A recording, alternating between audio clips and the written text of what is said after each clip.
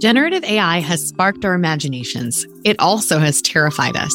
Bing's chatbot declaring its love for a New York Times columnist, CNET saga with AI-generated content, and many other incidents have shown that AI can generate horrific outcomes. Moreover, the nature of the adverse outcome can be totally unpredictable. Randall Aiken helped build safety systems for self-driving cars at Uber and elsewhere. He was particularly affected by a fatality caused by a self-driving car and began to envision how he could prevent other types of generative AI from generating catastrophes like this. That's now the mission of his new startup, to create guardrails for generative AI more broadly. In this conversation, we discussed how are safety systems for self-driving cars instructive for preventing adverse outcomes from generative AI? What are some examples of adverse outcomes that would be hard to predict? What are the best practices for avoiding them? And what should be the role of boards in monitoring generative AI used by their companies? You can listen to the podcast or read the lightly edited transcript. Let's dive in.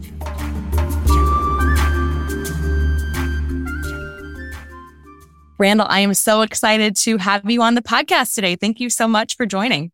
Thank you, Allison. I really appreciate it.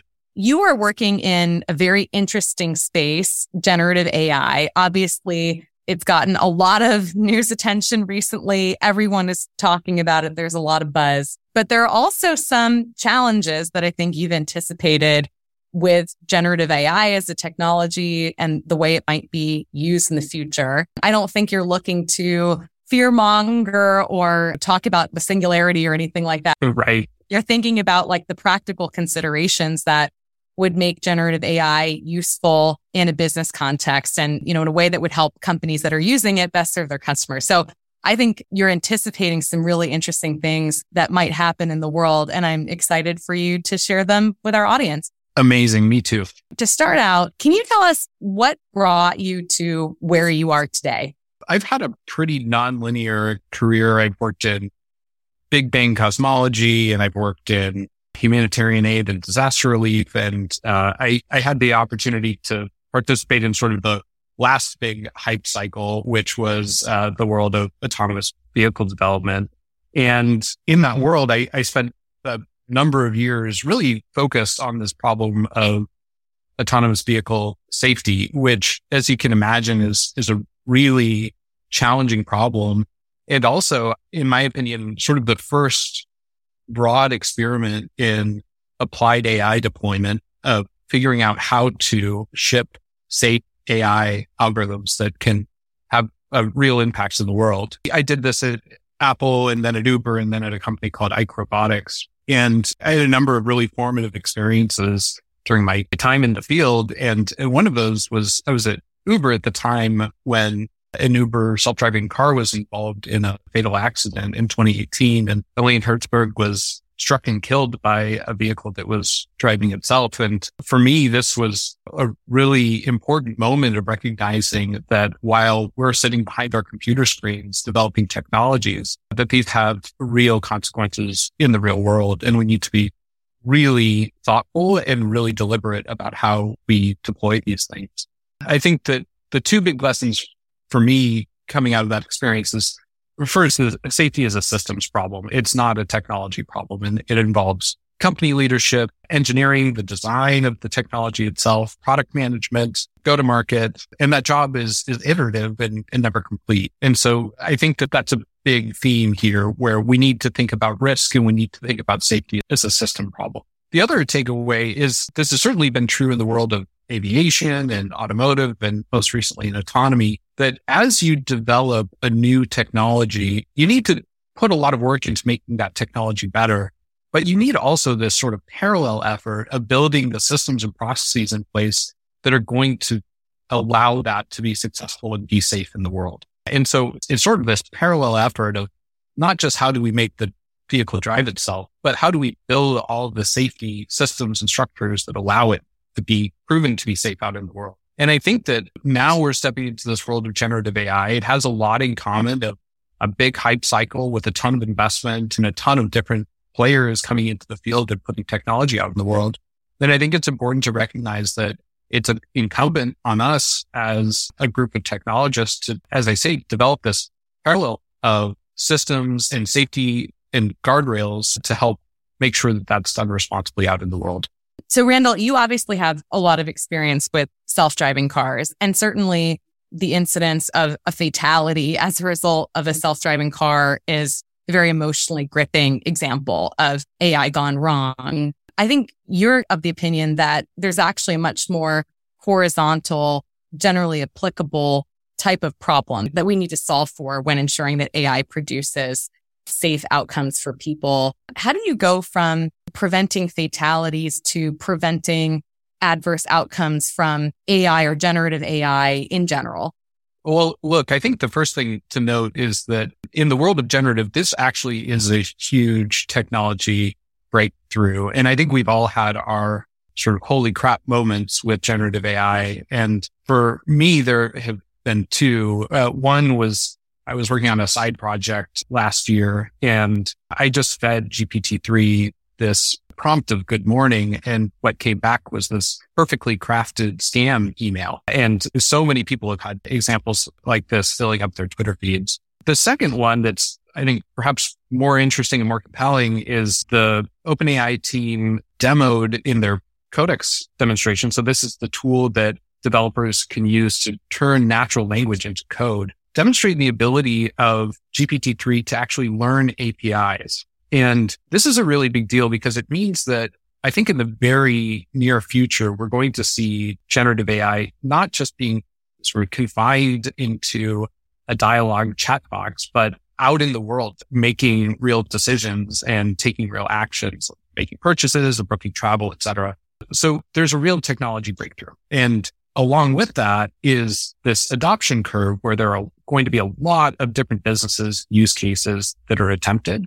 And the bet is that there are going to be a bunch of bad outcomes that accompany that. And it's going to take a while for us to get to the point of having a mature technology. And I think we can learn from other industries of how we get there. And autonomy is one, aviation is another. But in a lot of respects, these system problems are not new problems, where we have really good ideas about how to do safe deployments, how to build guardrails that we sometimes call these runtime monitors, which are pieces of software that help ensure that a particular AI deployment or a particular technology is doing what we think it should do and not stepping outside of the lines. Do you think that companies will anticipate that they need to put these guardrails in place in order to prevent bad outcomes?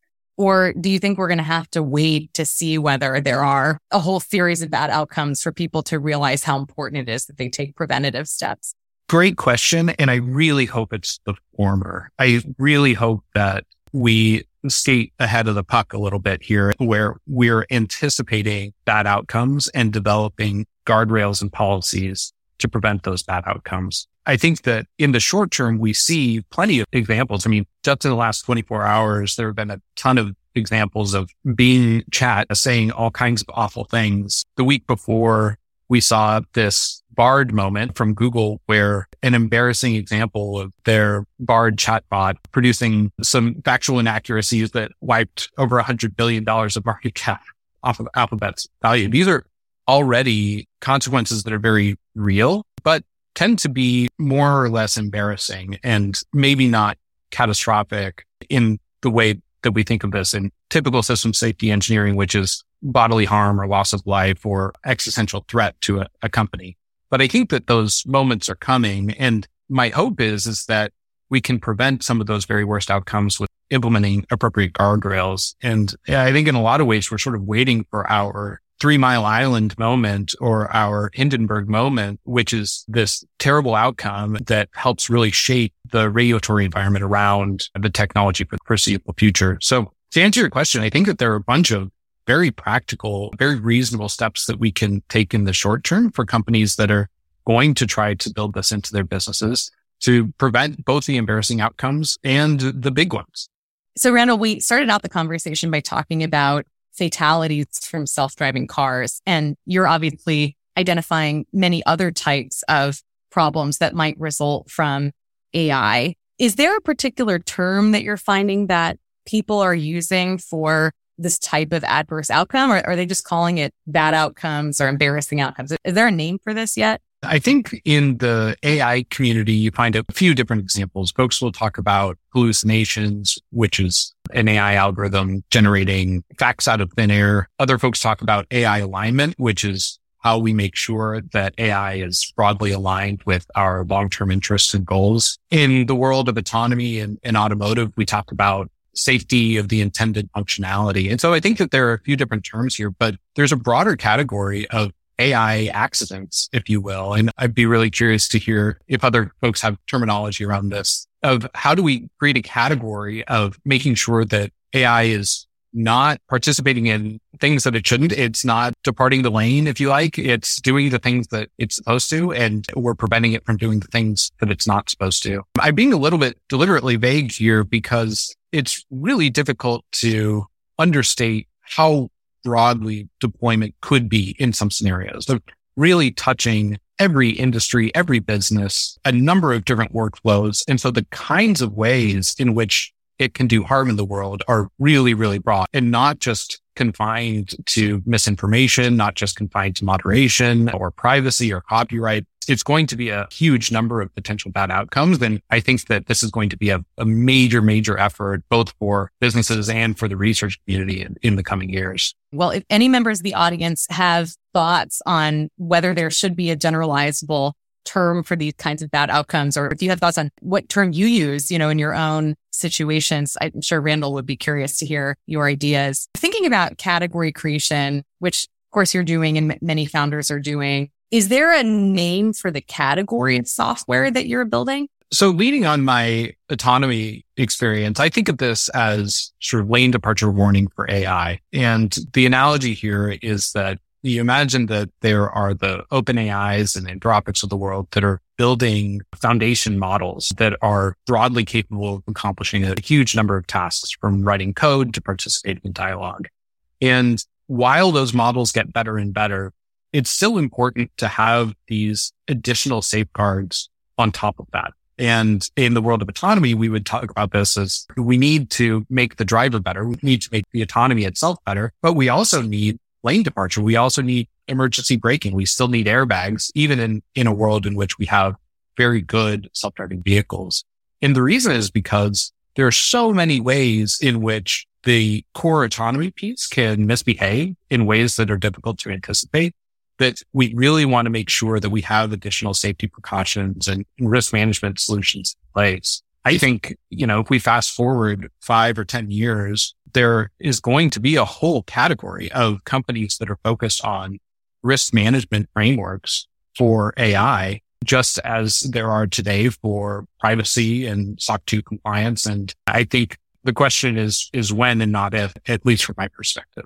It's interesting that you mentioned these other categories like SOC 2 compliance. It makes me wonder whether there might be federal regulations that inspire or require companies to adopt safety tools, or certain types of industry regulations or recommendations that spur people to adopt tools like this. Do you think that will be the case? I think it will be the case in the long run, but I think that we're going to have to wait for that. And I think that there's an opportunity for a lot of harm to happen between now and then. I do think it's the case that standards will come before regulation. And there are plenty of examples of this, of ISO standards or UL getting involved, where I think folks will work to implement voluntary participatory standards that are, I think, largely about process and not necessarily about what a particular AI is or is not allowed to do. So, for example, when you have an AI out in the world, you can collect data from your users to improve the customer experience in a way that actually introduces some really challenging privacy issues. Likewise, I think there are already examples of businesses deploying generative tools for text to image that present some really thorny copyright issues. And so I think that while we wait for the regulation and we wait for the case law to settle out, we likely will see standards sooner rather than later to help companies at least have a story about how they're making sure that these deployments are responsibly driven and responsibly managed through the entire life cycle of an AI deployment. What would you say to folks who might call you a Luddite or say that you're fear-mongering? That's a good question. I think that for one thing, the signal is pretty clear that in the research community, the folks that are closest to this technology are spending the most time on these safety and risk themes. So there is excellent research that comes out of OpenAI and Anthropic and Google and others that are really on this theme. Where I think that there may be a little bit of a blind spot is that for a lot of the work that is being done in the research community, it's focused on sort of two themes. One is moderation of how do we prevent these largely chat-based AI interactions from spewing hateful, toxic, violent speech. That's super important. Also, ethics and bias that are attached to that kind of interaction are really important. And then there's a lot of research on long-term AI aligned of sort of existential human level threat type of work. And I think that there's a broad category in the middle of what happens when generative AI is doing expense management, is doing participating in clinical care, in medical, is writing legal contracts. Well, now it's not really a moderation problem, right? And it's certainly not AI robots roaming the streets. It's this medium-term challenge of what happens when the generative AI tools that we've already started using begin to do web automation and have actions out in the real world. And so I think that those risks are very real, and companies that are thinking about deploying generative AI, especially now that there's so much attention and so much investment going into the field, really need to think carefully about those risks. What are some examples of companies that are taking this problem seriously, and how are they approaching it? They fall into three buckets broadly. The first are the model developers themselves. So think of OpenAI or Anthropic. And the way that they're tackling this problem is by making the model itself better and more robust. And Anthropic has some really interesting work around what they call constitutional AI, which is a means by which you can turn natural language into policy about how you want your AI to behave. The second category are businesses that are today incorporating generative AI. And TripActions is actually a recent example of this. They recently announced integrating GPT across their product set. Now, in the short term, that may be things like telling you the weather in the location where you're traveling or referring you to a good restaurant near your hotel. But you can imagine that over time, that actually begins to allow you to make travel plans or change your travel plans or ask for opinions in a way that could have real challenges if the model is not behaving as you expect. The third category are folks and businesses that are hosting generative content. And a recent example of this is Epic Games. One of their businesses is ArtStation, where they host creator content. And there was a huge outcry from their creator community when generative AI images began starting to show up on their boards. And Epic is, I think, particularly aware of the challenges around these things, having recently been hit with a $500 million FTC fine for COPPA violations. And so I think that they're trying to come up with a broader policy about how to think about generative content, both in game production as well as the case of like ArtStation or these other sort of moderation cases, to make sure that they're getting a handle on generative content coming out to their platform. Why wouldn't OpenAI make models that are good enough to solve for this problem? I mentioned earlier that it's absolutely the case that the most important safety research in the field is coming from these big model developers. But taking OpenAI as an example, it's pretty clear that their North Star is generalized intelligence, which means that they are going to continue, I think, they're going to continue to focus on making underlying models that are broadly capable of accomplishing a wide variety of tasks. Now, if you think about AI deployments that are going to happen in regulated environments, businesses that are trying to get models to serve some pretty narrow tasks, well, it could be the case that, let's say, for instance, a healthcare company that is thinking about incorporating a chat agent to help book appointments. Well, OpenAI's model will happily provide clinical advice. And unless you have the right guardrails in place, even though OpenAI has developed a quote unquote safe solution, it may not be safe in a particular context or a particular business. If I'm a company that's looking to incorporate generative AI into my product, and I want to ensure that there are some kind of guardrails for safety purposes, is there a certain best practice framework that you would recommend?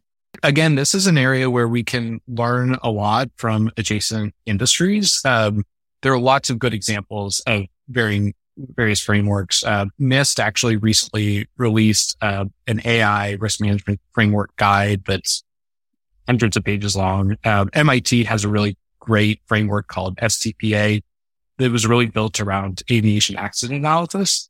But these tend to be pretty engineering centric. I think from an organization perspective, I sort of think about these as like the 4 Ps, if you like, where the first P here is establishing policies, which really means writing down, if you're going to deploy a model out into the world, what can that model do and what must we be sure that the model does not do? And also what requires human action or human intervention.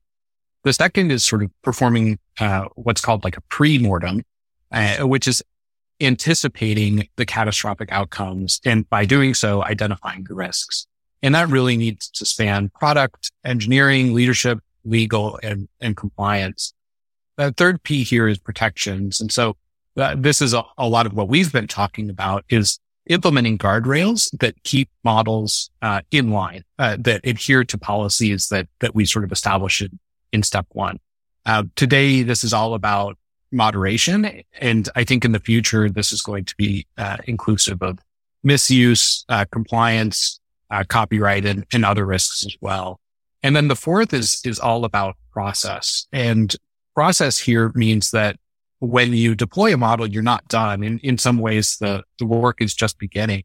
There are very real risks that are introduced specifically with this technology of things like in-context learning and reinforcement learning with human feedback, where a model evolves over time. And just because out of the gate, you ensured that it obeyed a bunch of different rules, it doesn't mean that it will continue to do so.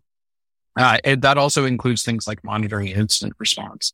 But I'm also curious from your perspective, as you think about these kind of frameworks, and you imagine that there are boards that are wrestling with this decision today, like what are examples of other areas that we may look to for sort of precedent here?